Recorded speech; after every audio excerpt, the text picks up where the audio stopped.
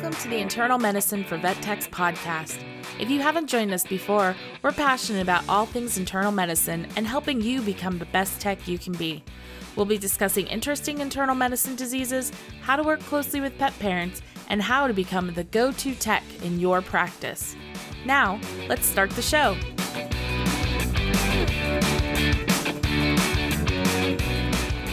Jenny Fisher, who also has her VTS in oncology. Hey. Hey. I hear you're not at home. I'm not. I'm actually in Cincinnati ready to go get into some shenanigans. But we have to talk about some hemangiosarcoma first. Exactly. So Danny and Jenny, you guys are both our VTSs in oncology, so way smarter about this cancer thing than me and Jordan, which is why we asked you to come on. And then this is our third in the series. So we did, make sure I remember what order we did it. We did canine lymphoma first, and then last week was feline lymphoma. And then today we're going to dive into hemangiosarcoma. And just a reminder, this isn't race approved yet. We're working on it. It is definitely great for self-study, especially if you are getting into the oncology department. I'm going to say if you're studying for any oncology things, you could probably listen to these smart ladies. You'll probably get a point or two of important knowledge that you wouldn't get anywhere else. Well, maybe somewhere else if you did your own research. But anyways, they're really smart. And even if you don't want to study, I love nerding out on my oncology stuff for no reason other than it's fun. Wait, are you saying you're hashtag I'm a nerd? Is that what you're saying? Big one. All right. In so many ways. This is why you guys are allowed it here. All right. Well, I'm going to let you guys dive right in because, I'm not going to be the one that's the person of smartness for this one. So have at it, ladies. Oh, hemangiosarcoma. There's a lot of letters in that. Mm-hmm. A lot of times we like to just call that HSA. Makes things so much easier. So we can absolutely go for HSA instead of hemangiosarcoma. But I'm just going to kind of introduce you to what it is. And I'm going to let Jenny dive real deep into the hemangio, because I know when most people hear hemangiosarcoma, what do you think? You think those emergency presentations where they have bleeding into their abdomen. It's our hemoabdomens. And of course, that's going to be hemangiosarcoma. It's the tip of the iceberg. It's a really big tip of the iceberg, but It is still just the top. There is so much more to it. So when we talk about hemangiosarcoma, HSA, that is a malignant tumor of mesenchymal origin. And so we are not generally looking at our skin cells or our lymphoma. No, we're tapping into a whole different type of cells. And so these are the vascular endothelial cells. And so when you start to think of vascular, you think, hemo, hemangio, it's going to go where the blood flows. So think about that. We'll start to think about where it's going, where it's going to present, and how it's going to behave, because it can be anywhere in the body because we have blood anywhere in our body. So true that. Vascular structure just kind of goes wherever it wants. We do have some common locations though. So there's the spleen, which just about anyone, I swear, who is listening to this probably knows that. It also goes to hang out up in our liver or our heart. We've got our heart-based tumors as well, but it can also be the brain, the dermis, the sub-Q, muscle. It can go hang out wherever it wants because cancer does what it wants. Right. But Jenny's going to launch into far more of how it gets there, why it goes there, and where exactly it tends to hang out. So, even as oncology technicians, we love to talk about cancer, but there are certainly those tumors that we talk about that, maybe we don't have as much, positive information that we have to share, or that, even as oncology technicians, we have our favorite tumors and our not so favorite tumors, right? If you're going to get cancer, there are certainly more cancers that you would like to get. And unfortunately, this is one of those ones that's just not on the great list, right? That all depends on location. So just like Danny said, because it's a tumor of vascular endothelial cells, anywhere there is blood supply, we can see these tumors form, right? So most common presentation that we see is going to be visceral, right? So within the abdominal cavity. The biggest primary location is going to be spleen. And there's actually something that we call the 2/3 rule. And that 2/3 rule states that 2/3 of patients that have a tumor, a primary tumor of the spleen, 2/3 of those patients will have malignant disease, and 2/3 of those will actually have hemangiosarcoma. So really just talking about the prevalence and how common it is as a primary splenic tumor. Now, when we talk about the causes of hemangiosarcoma, a lot of that is just unfortunately not known, but it's typically associated, like many of our other tumor formations, with those suppressor genes, right? Those tumor suppressor genes. They get deregulated because of different proteins, causing the body's response to not be as good as it once was. So our own body's not being able to turn off those tumor cells when they start to grow. We can also see different growth factors like VEGF, stimulation that causes growth as well. These tumors can be extremely locally invasive. Even when we're talking about the spleen, this is not one of those masses where we can go in and take part of it, right? Just take the tumor. Where we talk about liver tumors, we go in and do a liver lobe resection. That's not the case with these splenic tumors, and it is because of that severe invading of those surrounding tissues. With our visceral hemangiosarcomas, these guys are extremely metastatic. And remember, metastatic is that one word that differentiates benign and malignant tumors. So benign tumors can be locally invasive, but they don't spread to other locations. Hemangiosarcoma is extremely highly metastatic. And unfortunately, a lot of times patients present, if they have primary splenic or visceral hemangiosarcoma, a lot of times they present with that hemoabdomen, right? And many times they already have concurrent metastatic disease as well. So unfortunately, due to that very high metastatic rate, sometimes the response, even post-surgery, is not going to be all that great. We talked a little bit last week about how tumors spread. And it's really important to know, when we're talking about different tumors and how they metastasize, what cell origin they come from. So as Danny mentioned, this is a mesenchymal tumor, and our mesenchymal cell tumors tend to like to spread via that vasculature. So just makes sense. And especially when you put those words together, right? Hemangio, same thing, talking about that blood. So these guys tend to spread via the vasculature, which is also why we see very common presentation of metastatic disease within the chest cavity or within the lungs. It's also pretty common for this tumor to actually spread to the brain. So if we have a patient that maybe has a primary splenic hemangiosarcoma and maybe is having some mentation changes, some mental dullness, something like that, we certainly are going to have a potential metastatic disease listed, possibly to the brain. So when these cases present, I really want you to think about hemangiosarcoma kind of in three different groupings or three different categories. And that first one's going to be visceral, or that splenic, liver, within the abdomen. Then we're going to talk about cardiac. So these tumors tend to be of the right atrium or right auricle. And then we also have cutaneous, subcutaneous, and intramuscular. Now, all of these have very different prognosis based upon the location, right? So our visceral tumors don't have the best prognosis. Typically, median survival time with splenectomy is 3 to 6 months, right? Our cardiac hemangiosarcomas, the prognosis there is typically 2 to 3 months.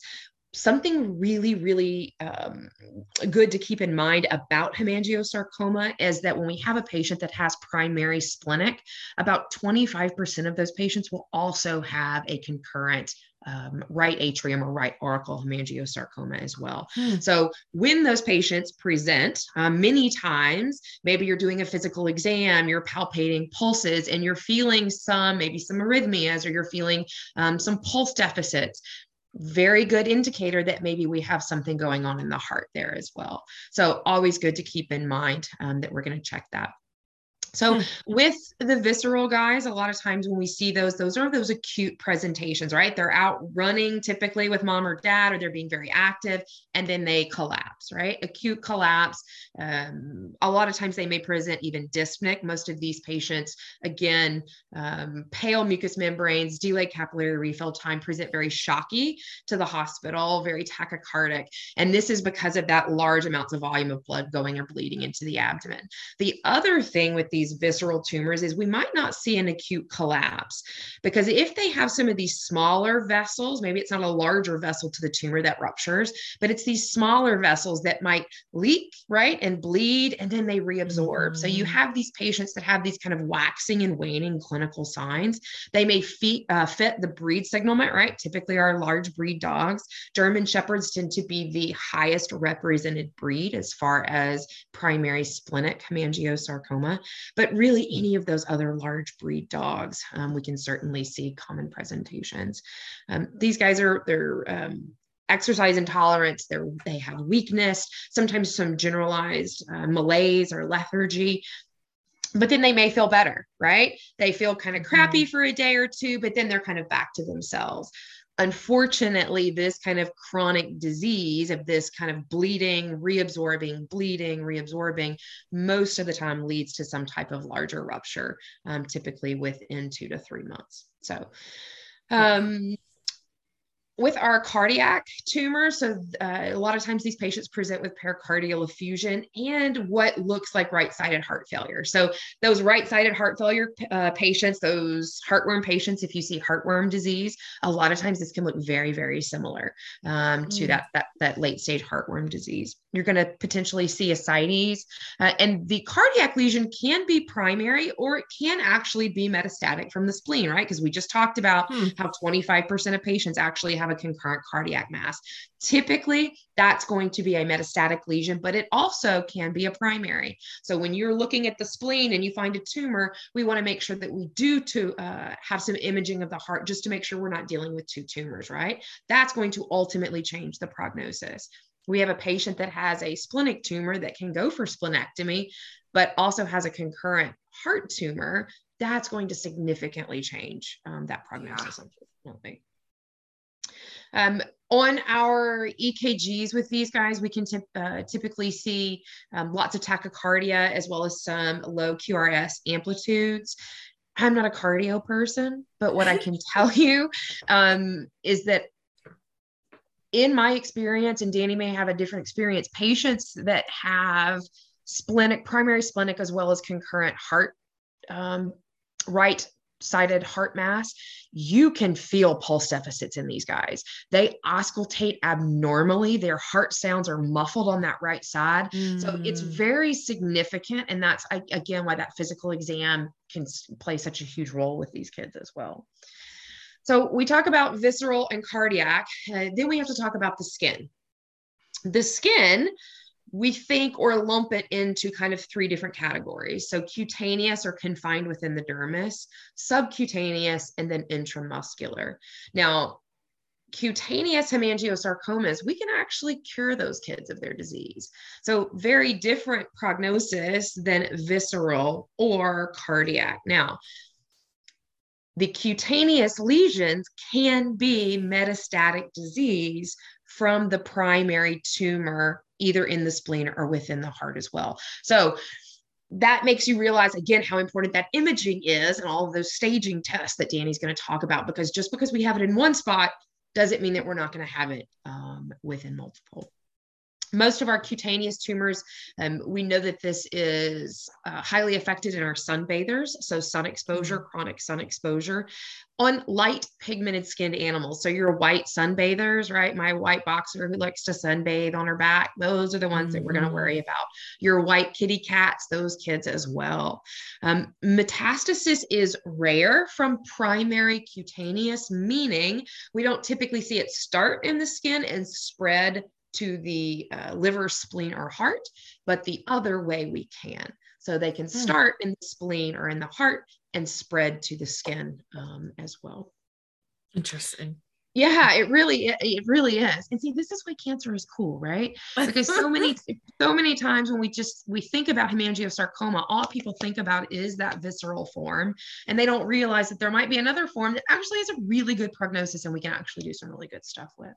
So prognosis for these kids, with our subcutaneous, these kids can live a long time. If that tumor is confined and we can get a complete surgical resection, those kids can do well 3+ years, right? Mm-hmm. Now, when we're talking about tumors that invade those deeper musculature and into the muscle, those patients don't do as well, right? So that local control, median survival time with surgery and aggressive chemotherapy is about 9 months. So location is huge, and it's going to be your biggest prognostic indicator, especially with this tumor specifically. Yeah, and I think too, like, just a reminder for everybody who's not an onco nurse, the way to really know where the primary site is biopsy. Like you can't just be like, I think it's this one. Like, you have to do the biopsy to figure out what kind of cells are where. So absolutely. And the thing is, though, if we have a patient that has a splenic mass and let's say a skin mass, right? And they're both hemangiosarcoma, the cytology or histology is not going to go, this is where it started, right? They're just going to look the same. So sometimes we have to put that history into play. When did these skin masses pop up, right? And it's taking that whole picture into account, because based upon the histology or the cytology, they're going to look the same a lot of times, right? Yeah, so that makes sense. Which can also be kind of confusing, which is why all of those staging tests are so important. There are a few differential diagnoses that you will keep on your list as well. Oh yeah. And the biggest one is, of course, like our hematoma, right? So it's going to be our benign version. And we see hematomas or hematomatoes or however, whatever you call them. Those are usually what we call them when they're due to venipuncture. However, when we're looking at our spleen, even those hemoabdomens that come in, we do jump to cancer because a lot of times it's about like 3/4. A lot of times it's going to be some type of malignant tumor, but we've got a hematoma. So there's always a chance. So that discussion always needs to be had with someone that it could actually be benign, and it could be our hematoma. But we also have other primary neoplasms that we want to roll out. We've got the leiomyosarcomas. When we're talking about our heart-based masses as well, if we start looking at boxers, which are one of our little cancer friends, they can also get chemodectomas that are in kind of the same area, not always. And so a lot of times knowing like that it's a boxer looking at everything, we do want to differentiate the two because as Jenny said, hemangiosarcomas are just about everybody's least favorite tumor who works in oncology. We have a lot of discussions on if this was my dog and it had this ... about this specific one. We would treat a lot of the others, do a lot of things. When this one comes up, you get a lot of, I don't know what I would do. It would depend how I'm feeling. But so this is one of those ones that even those of us who love cancer, we hate this a lot. So, and then there's of course, the EMH, the extramedullary hematopoiesis. Woo!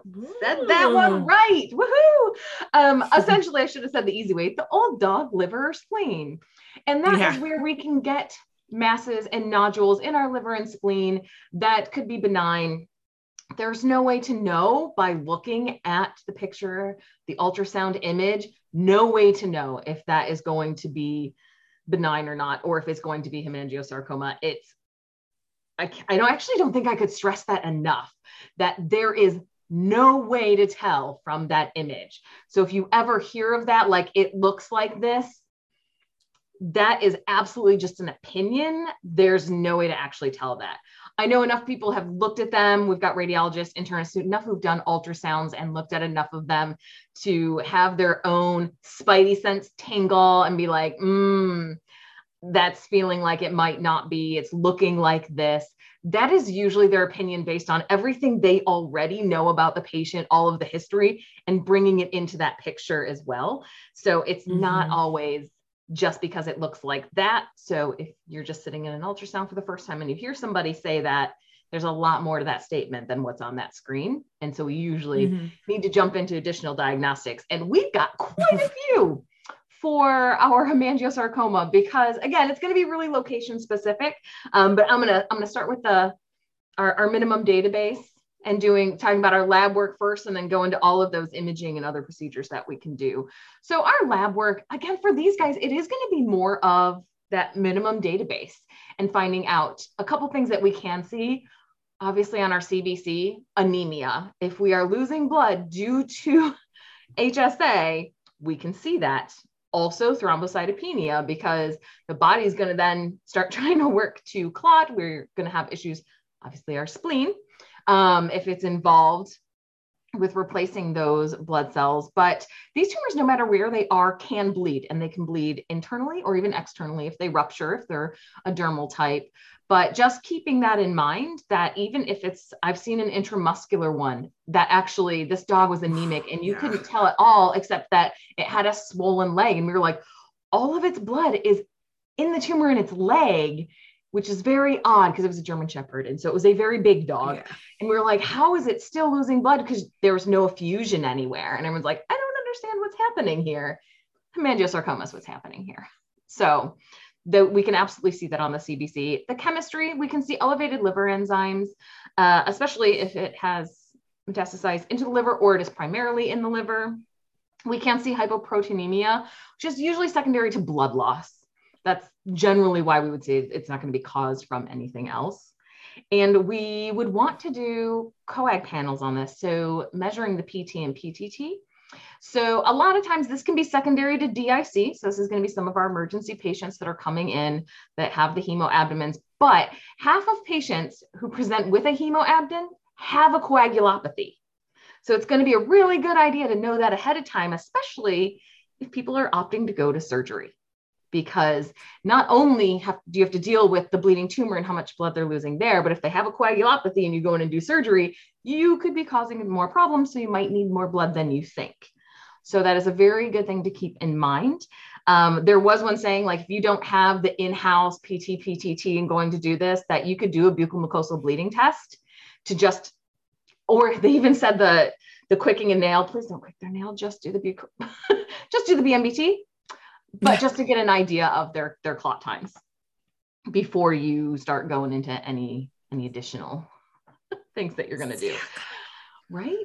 And then all the imaging things. So hemangio, you can image it anywhere because it can be anywhere. Yeah. But one of the biggest things we think about is going to be our abdominal ultrasound, right? So we are looking for that visceral type with abdominal ultrasound, or if it has started anywhere else, looking to see if it has spread anywhere within the abdomen. This is really, really important to do, even on emergency, if they come in with a hemoabdomen. Being able to do an abdominal ultrasound to visualize your liver is going to be a really good idea, because if they're going to go into surgery and it has already spread to their liver significantly, they're not going to be able to come back from that surgery no matter what. So it helps owners with their decision. We also can do a thoracic ultrasound. We have echocardiogram on here as well to look for our heart-based masses, but that thoracic ultrasound can give us an idea, just the thorax in general, to make sure that it's not a different type of tumor. If we have a fusion, seeing where it is, if we have pericardial versus just pleural effusion, we can just take a look around the actual thoracic cavity instead of just taking x-rays and taking a look. However, we do want to take chest x-rays. So even if we come in bleeding into our abdomen and we are critical, getting them stabilized with fluids and blood transfusions and all those things, because if we're going to go to surgery, we want to take chest x-rays, because this really does spread to the lungs. And so many tend to have metastasis by the time you find them, that this would be giving owners better time to spend with their pet if it's already spread than finding it out after surgery or during surgery. It can be a better quality time that they could have with their pet, and they might make a different decision. So yeah, it's really a good idea. And one of the things to keep in mind, though, is when we're doing thoracic radiographs, is that we can only detect our metastatic nodules once they're more than 3 millimeters. So if they are very tiny, we're not going to be able to see them on our x-ray. However, our CT scan would be. Now, emergency CT scan on a bleeding hemo abdomen, possible hemangiosarcoma, not gonna be the best plan, right? So these are gonna be the ones that we find masses ahead of time, where if we know that we see a nodule in the spleen or on the liver, and we're doing some surgical planning, we can absolutely do a CT scan to see if we detect any of the other micrometastasis instead of doing all of the other chest x-rays, abdominal ultrasounds. We'd be able to kind of look at the whole thing. And that's a really good idea if we find what we think is like a metastatic tumor somewhere, just looking to see if we have them anywhere else. Yeah, and that's all of our imaging. When we come to actually diagnosing our tumors, you hit it on the head with biopsy. Hemangiosarcoma is going to be almost exclusively the one time that an oncology technician or clinician is not going to say to you, do an FNA, stick a needle in it. No, don't do that. Do not do that with these guys. And I mean, okay, yeah, you could, but you're going to have to then deal with the consequences of what just happened, because remember, these like our blood supply, which means they have a high blood supply, which means if you poke them, they like to bleed, right? And we can't always then control the bleeding, especially if we've done a CBC and we're already having coagulation issues, or we don't have a lot of platelets. We're not really sure when we're going to stop that bleeding. We might have just created an emergency. They're also very fragile. So knowing that you can create that and it's fragile, let's just not do that. Let's go ahead and go with a biopsy, where we're going to want to remove the whole thing if we can. And this is why all of those imaging tests, whichever ones you need to do to find out how big it is, what kind of problem we're dealing with before we try to address that problem. And we'll go in with a biopsy. Now, you can do an aspirate if you're, so say like when we were talking about our old dog liver and spleen, we're taking a look at it. If it's not cavitary and it's a solid tumor, you can absolutely do an aspirate of that. I know a lot of internists that do that, or radiologists that will.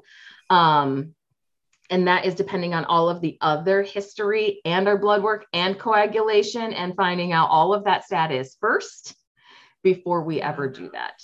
And that is absolutely going to be up to them. Most of them, they will make sure that either they or as the technician, we let the owner know the risks of that. And not even just kind of letting them know that there's that risk. Because, you know, we always say there's a risk of that with most FNAs that we do, right? Like things can bleed, especially if we're poking something in the abdomen. This could happen. We really need to tell them, like, there's a high chance this could happen, like that. We really have to stress that. And then what that would mean for their pet if that happens, to make sure that they've got a really solid understanding, because that's a big one. So yes, biopsy, not aspirin. And then there's not really a whole lot of special tests that we do out there for hemangiosarcoma, except there is currently a study going on at the University of Minnesota, and they're doing it in Minneapolis specifically. It's called the Shine On Project. They already have all the people enrolled, and they're, oh gosh, phase 3 or phase 4. I had it pulled up earlier, but they're moving right along in this. And they've got a blood test that they're doing where they're trying to catch hemangio early on in the disease. And so once they've been able to catch it early on, they're starting this drug EBAT. And I apologize, I don't know all the details about the drug because it's being studied. And they're studying it in purebred Goldens, Boxers, and Portuguese water dogs. And so far, it sounds like they are having promising results in preventing hemangiosarcoma from spreading or developing. I am so excited. I can't wait for more results on this to come out. But so there is a special test coming, which maybe we won't all hate hemangiosarcoma so much if this proves to be amazing.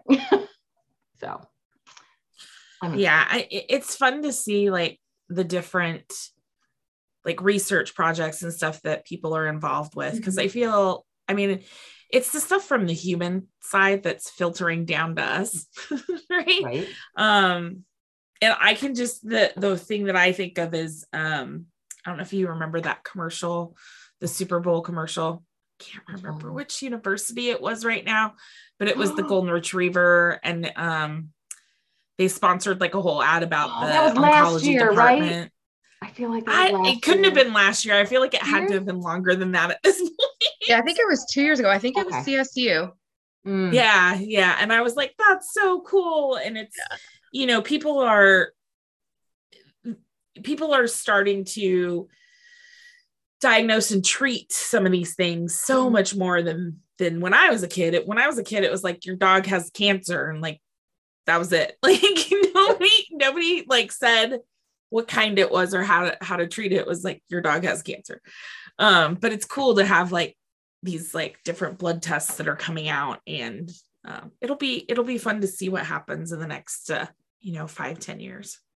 Absolutely, especially for, and I mean, we're going to talk about TCC, transitional cell carcinoma, a later one, but that one was really hard to diagnose because the inflammation could cause issues, and you didn't want to seed the cancer by poking into it. So they came up with the cadet RAF test to actually detect that. And so if they can come up with a blood test that detects this, it's going to be great, and it's game changing. Being able to easily get the diagnosis is fabulous, and it makes everything go so much better with trying to develop all of the treatments, because the more that we actually diagnose with it, the more we find it, the more want to treat it. Well, and the earlier too, like it's so like, because you're talking about vascular, right? And it's like, if you could catch it earlier rather than later, when it's even more invasive and more metastasized, like how cool is that? Right. And like that's you're talking like short prognosis to potentially long prognosis, which go long prognosis. Right? And I mean, so once we've done all our good things, right? We've got our biopsy, we know what we're dealing with, we know where it is, then that's going to bring us to treatment, right? So one of the biggest treatments is going to be biopsy/surgery. So we want to get as much of this tumor out as possible, right? We want those clean margins. We want no cells bleeding on over, because like Jenny said, if it's the dermal kind or the cutaneous kind, we can cure them. If we can get that whole tumor out, we can go ahead and cure them, and they don't need additional care afterwards. And they can just keep going on living their life going on. I personally know people where their pets have done that. And so it's fabulous. And I love curing things in oncology because it's so rare and it's so amazing when we get to do that. Otherwise, what we are looking at is surgery to remove some of those harder to reach tumors, like our heart tumors. It is possible to remove some of them. It really depends on the skill and experience of your surgeon or cardiologist. Depending on which one goes for it or is comfortable doing it, either one can. But there aren't a lot out there. So, heart surgery on these guys is still not regularly performed, but there are some, I know some surgeons that they love doing these and they are very skilled at it and they can do it. Still really, I mean, I'm going to be real, not professional. It's a real crappy prognosis, no matter what, because you're not going to get a good margin unless you pull their whole heart out. We don't have heart transplants yet for our veterinary patients. It'll be great when that day comes, but we're not there. So just keeping that in mind too, what that's going to look like post-op. And then emergency surgery. So when we are looking at our hemoabdomens where we've got to get that spleen out because it is just uncontrollably bleeding. And so that is going to take your patient out before anything else. And it's really important to make sure that we're supporting them with blood transfusions. So those guys are going to be in the hospital. And they might be in the hospital for a couple of days, depending on how acute it was or not. And I know that a lot of people also talk about auto transfusions, especially when we have our hemoabdomens, which there's not been a lot of study yet, but thinking about the fact that if this is due to a cancer, like it's not trauma related. I know some that are trauma related, auto transfusions are amazing. You can go for it, but these could be cancer cells that you are just putting right back into the body. So it is honestly better to just go with a blood transfusion with donor blood versus an auto transfusion at that point. just because we don't know. I'm not going to lie. Like it's not been. Yeah, we typically don't do it for these guys because we're like, we just don't want to seed things just in case that's a thing. It's like, it's not. It's better to not.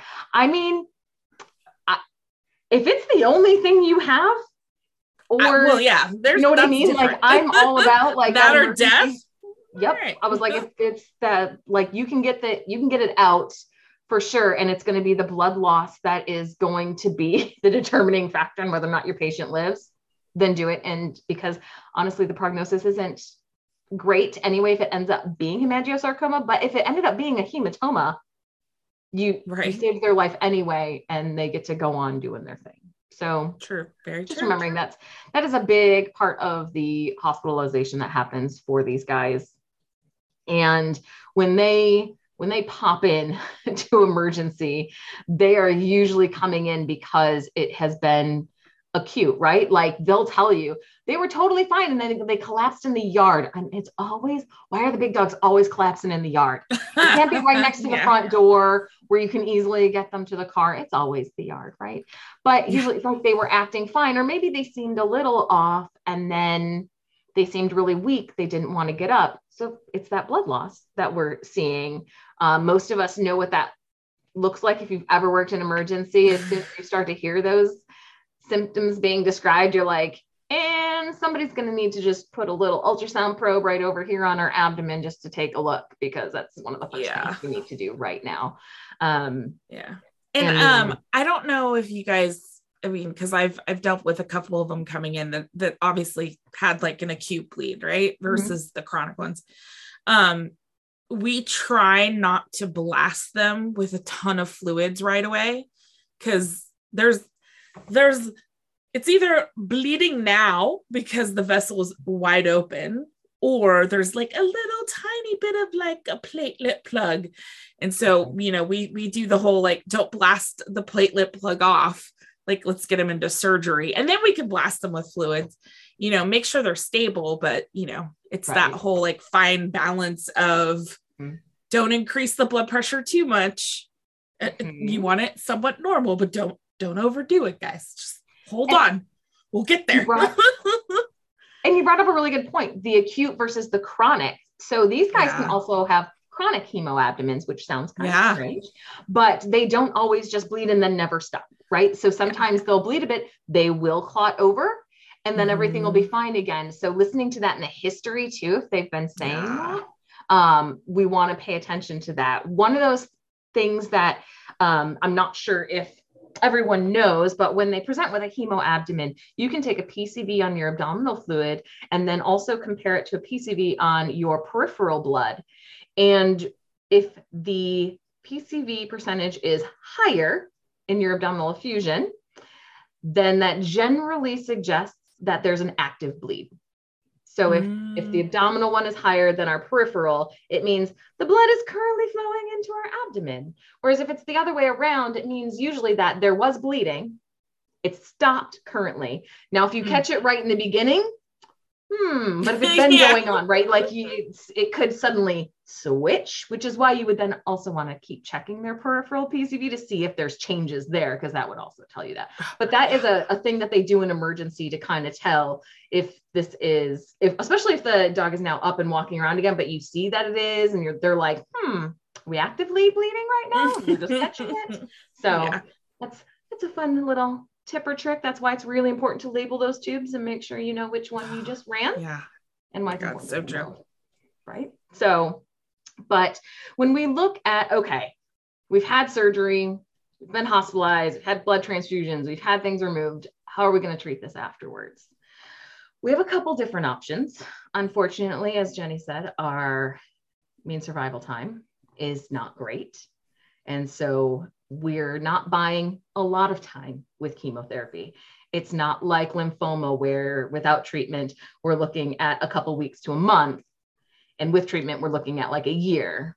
Oh no, we are looking at like 2 to 6 months, or right then, depending if they show up emergency. So like it's not a big period of time. So when we talk about our treatment, we really have to also keep that quality of life discussion with the owner. But some of our options, we do have some chemotherapy options. Doxorubicin is the big one. And there are some multi-drug protocols called like VAC, which stood for vincristine, adriamycin, which is doxorubicin, and cyclophosphamide. I know some have seen some success with that type of protocol. But again, that mainstay, even in the multi-drug ones, is going to be doxorubicin.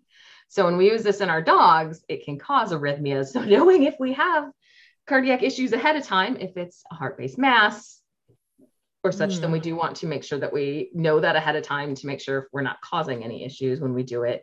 With our cats, if they do this, although it is much more rare, but it can affect their kidneys. So we have to watch that with those guys. And then there's also metronomic. So tyrosine kinase inhibitors have been used. Everyone is studying tosartinib on every kind of cancer there is just to see if it works, because it's starting to show promise on so many that they're like, well, if they want to try, let's do this, let's try it. So they are seeing some success with some of those, but again, this is not long-term success, unfortunately. So we will try what we can. There is radiation therapy, which I'm totally going to turn that one over to Jenny in just a second, because with our non-viscerals, pretty much anywhere else, they can actually go for radiation therapy instead. But the one type of treatment that is not as universally known, but should be and can be used and is not as expensive is going to be our Chinese herb Yunnan Baiyao. Oh, love it. Right? It's fantastic. So it is topical or oral, and anyone who's not used it, it's used to help control bleeding. Do we know exactly how it works? Nope. Do we know exactly what's in it? Nope. It's a big old secret. Now, we think that it works by activating platelets, which is why it can help treat that bleeding. So what we tend to do is we have people do it not to fully prevent bleeding, but with those chronic ones where it's on and off, they can give this to help prevent that from happening. And so if they don't want to do any other type of treatment, they maybe don't want to do chemotherapy or surgery, it can give them that extra time where they're not feeling awful because of bleeding, and owners can just hang out with their pets and just have that little extra time instead of it being that immediate decision that needs to be made. And this comes in this box of 16 capsules. The same, I swear it's the same box no matter what you do. You do need to be careful where you get it from. Make sure, because it's not regulated. This is just an herbal supplement. So you want to make sure that your source is a good, credible source. But there's also the emergency pill, which is the little red pill. I feel like everyone knows who's used this with the little red pill. It is just, I think it's 4 times the dose that is in a normal capsule. I talked to one of my doctors who she's starting to get she was going into some complementary medicine. She's internal medicine, but she's doing some complementary, and it's actually an activator. Okay. So like you do give the capsules still, but it's like you give the capsules and then the tea pill like activates it, and actually, so you want to use both of them. And there's dosing, and I don't remember the dosing, but there's dosing for like the different sizes. Right. But also what's kind of cool is like, if you have a patient under anesthesia or they're vomiting, you can give it rectally and it absorbs just as well. So like if you've got something in surgery, you can put it rectally and it'll help. If you have a patient with epistaxis where they're having their nosebleed, that's one of the topical uses. Man, you just open those. We do them for rhinoscopies. Yeah. Really? Oh my gosh, I never even thought of that. I'm so used to like the epinephrine thing. That's an amazing, use that. And so we can do, we do it rectally sometimes, like, right as we're going into the procedure, because we don't give it orally before because it's anesthesia, blah, blah, blah. Right. But like if we forget about it, like we'll put it in water and then squirt it up the nose. And I hate the smell of it. It makes me gag because it smells like, and I'm sorry if you guys love the smell, but it reminds me of patchouli and I can't handle it. I'm like, ugh, sorry. Yeah. So, well, people see it smells like dirt. And I'm like, I don't know what kind of dirt you have, but my dirt does not smell like that. So that special dirt, Yeah. Well, and another thing to remember is like, they can have side effects. They're usually really mild though. But if you're using it when they're going through chemotherapy, or if they're having other symptoms, trying to differentiate to make sure it's not from that. So that it's like vomiting, diarrhea, got some flatulence in there. So just let people know that they can see that. But I'm going to backtrack over to the radiation therapy because I think that is such an important part of treating hemangiosarcoma. Yeah. And Jenny knows so much more about that than I could ever hope to know. Yes. When we talk about hemangiosarcoma as a primary tumor, gaining local control is what is really important, right? And we gain local control of our primary splenic tumors by removing the spleen or taking out, doing a splenectomy. So when we have these subcutaneous or intramuscular hemangiosarcomas, we're going to use a systemic treatment like chemotherapy to help prevent or delay metastasis, but to help gain local control either of a tumor that's non-resectable, or if we have a tumor that was resectable but with dirty margins where we were unable to get clean margins because of the location. We can use radiation therapy to kind of clean up those left behind cancer cells. So radiation therapy is a fantastic modality to be able to use that. The thing with radiation therapy is it does not like bulky disease. So the less amount of disease that is present, potentially the better response we're going to have with that local therapy. So again, we're not going to use this for our visceral or cardiac tumors. Lots of tumor tissues in the body do not like to be radiated, and the heart is one of those. So that's not something that we are going to treat with radiation therapy. That's going to be either surgical resection and then follow up with chemotherapy. But those cutaneous, subcutaneous, and intramuscular tumors, radiation therapy can be great in adding some local control there. When we talk about our treatment, we got to talk about like what we're going to talk about with our clients, right? So from the very initial conversation about hemangiosarcoma, it is all about that location. So when people say, well, my vet told me it's hemangiosarcoma, what can you tell me? And you're like, too much. What type? And they're like, what does that mean? Or where is it? Why does that matter? Because it actually matters for this one. So when they come to see the oncologist, we really have to make sure that we know all of those things, because otherwise we're not going to be able to give them the right information.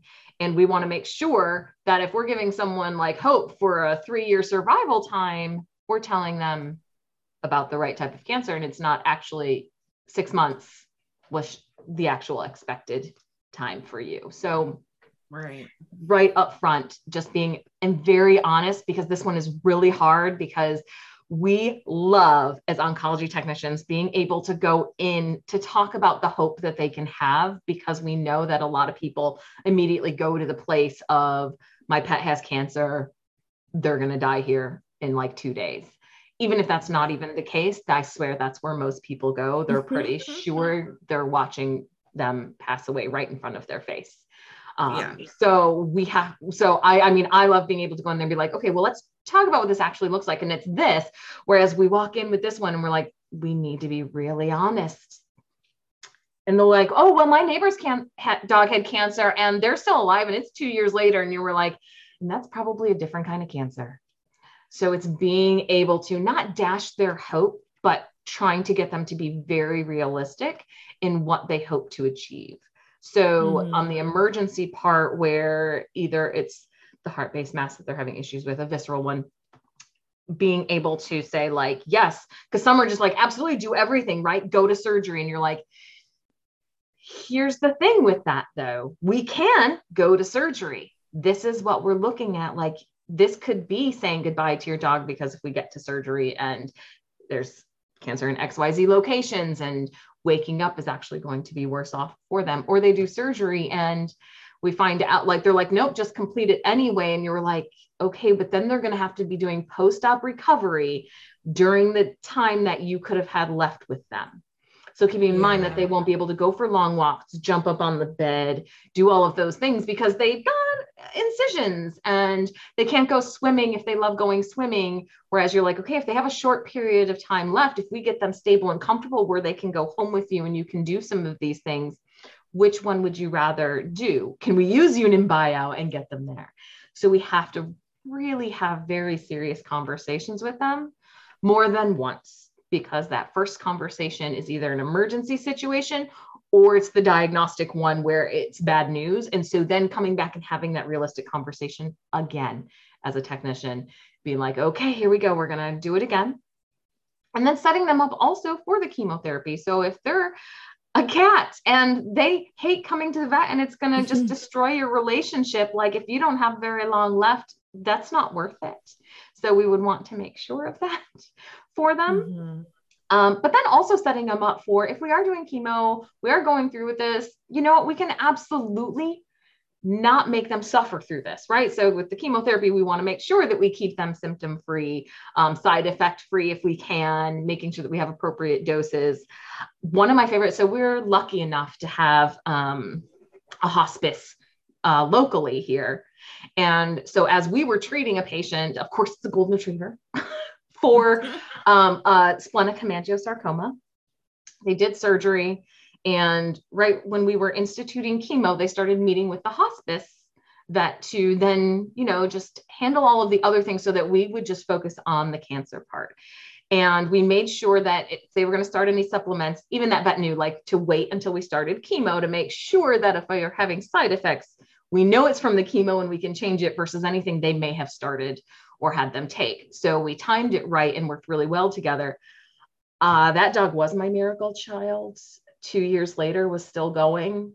So I'm not sure what magic that hospice vet used. But I do know that she did a lot of very personal things with that dog. I have no idea how much this costs or what that looks like, but there were a lot of things tailored to that specific dog. Would she have made it that long anyway? Don't know.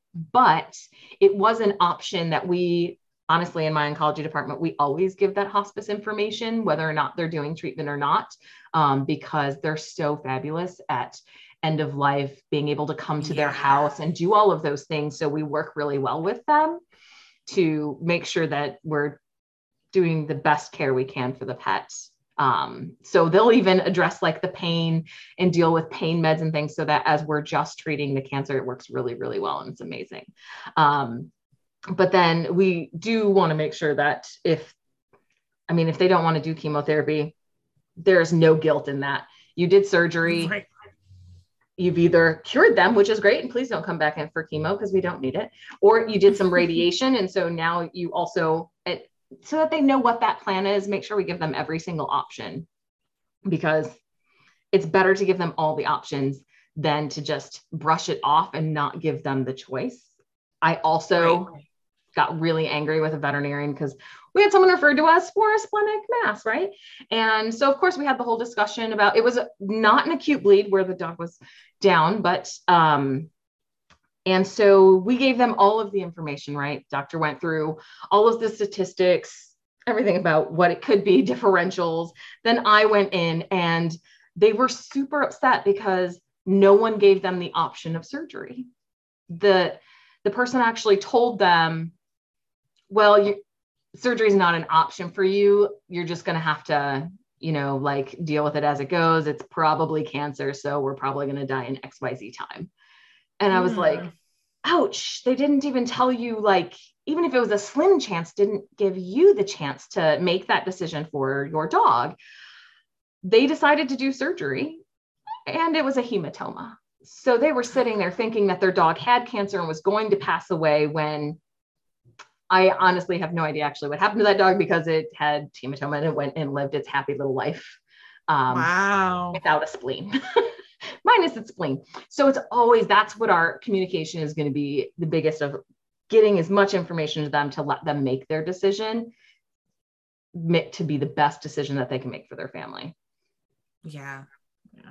Sorry, that was my bad story. I don't like that story, but the one before it, when she was 2 years later, Kaylee was rocking and rolling. I've definitely had similar stories where it's like, because doing surgery is not cheap. And so it's like, okay, well, here's this mass. We're very concerned about it. We can do surgery. If it's a hematoma, you're like, woohoo. If it's not a hematoma, it's probably bad.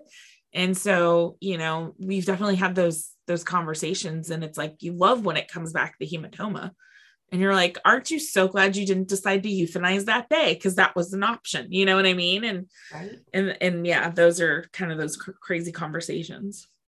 When we talk about cautions specifically with this tumor, I think the biggest thing to remember is location, right? So just like we've said, if we talk about a visceral or a cardiac based hemangiosarcoma, that's going to be a much different conversation, a much different potential outcome than if we're talking about something that's a dermal tumor or a subcutaneous tumor that's completely resected. So anytime you hear the word hemangiosarcoma before you do that internal vomit where you just really don't even want to talk about it or think about it, you want to make sure and find out more information, specifically the location. Anytime we're talking about chemotherapy, we're going to talk about chemotherapy safety and the cautions with that. Again, we are going to have a specific podcast where we focus just on that. So that's why we haven't really been going into the chemotherapy safety when we're talking about these specific tumor types. So we are going to cover that. Don't think that we're just not covering it each individually with this, but chemotherapy safety as far as handling, as well as at home patient care as well. So biggest thing, location, and then kind of go from there. But it's not on the, if I had to get cancer, the cancer I want list.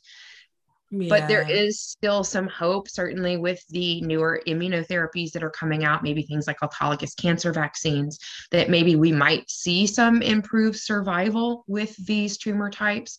But unfortunately, the standard therapies that we have today, we're just not seeing a lot of great response with them, unfortunately. Yeah. And I mean, now that we've gone all doom and gloom, let me tell you what one of my favorite parts of hemangiosarcoma is. And it's such a technician thing.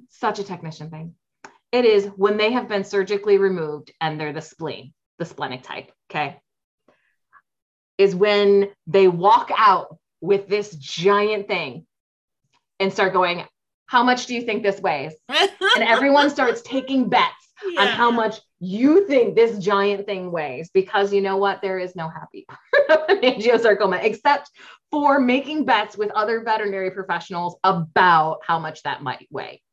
Yeah. And we have found, one of the things I have seen, and this is not scientific at all. Oh, I was about to say there's a thing. I might be thinking the same thing as you. Where the bigger they are, the more likely they are to be benign. And the bigger reason and the uglier they are. Right. Because that means that they've bled and then clotted over and they've had a chronic thing. Whereas cancer tends to be like, I'm going to bleed and kill you now. Versus maybe I'll let you stick around a little longer. Right. So yes, it's not scientific. I don't know anyone that's done a study on that, which if somebody does, ooh, I bet that would that'd be great. Really and that would be awesome to know, because then that's a visual. What am I saying here? That it will be a visual that you can have. It's a physical visual. Yes, thank you. I'm getting there. It's good. I think that so many things are gross. I'm an onco-tech. I don't do bleeding well. I actually pass out. So if it's that gross, they all know to tell me, and I will actually not get to partake in the bedding. I will have to walk away. I'm that girl. This girl has definitely almost hit the floor when we were biopsying a tumor that wouldn't stop bleeding. So you're not supposed to admit that, Danny. Oh, but I always tell everyone that. And you know why? Because surgery techs are my heroes, because they do what I cannot. So they are always my hero everywhere I go. So just know, if you are a surgery tech, I love you. I will never do what you do. I'll talk to all your crazy clients if you deal with the thing that's bleeding. I got it. Oh my God. So but funny. You know, that big old mat, we had one that was like 14 pounds, except the animal weighed like 30 pounds. And we were like, I'm sorry, what? That's huge. That is how skinny that's like are almost we right now? Half of your body weight. Right. So then that dog actually came out a little more critical than some, because of just that. That's the blood volume. Right. And all those vessels. Ooh. Yeah, absolutely. So those were things we had to watch. But I figured, just as a tip of the week, try and guess how much those weigh. You see one of those on the surgery schedule, be like, hey, are we weighing that after? Let's get a little wager. Who's buying lunch tomorrow? It's such a tech thing to do. We all do it. We're like, how much is that? You got to equate it to food, right? So it's going to be, we got to buy lunch. Oh, okay. I thought you meant like the turmeric waiting. It's the tip of the week.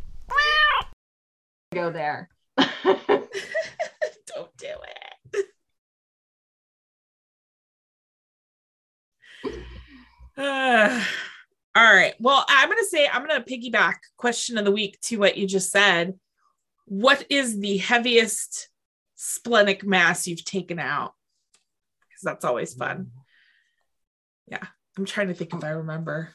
Yeah, I'm like, I'm going to have to find that. I don't remember, but I might have to. I don't know if I have any pictures. Well, I lied. I 100% have pictures in my folder of a. And now for the question of the week. Thought I didn't. Cool. Anything else you guys want to mention this week on the hemangio? No, I think that's about it. Yeah. I'm excited to do a different tumor next week. Yeah. So much. I know you guys are like lymphoma, hemangio. Yay, a different one. It's just terrible. There's no. That dog that was still alive after 2 years, I was like, you've got to be kidding me. This is amazing. How are you still? I don't even care. Just keep on keeping on, kid, because you're like, I don't know this outlier thing. You were an outlier. Yeah.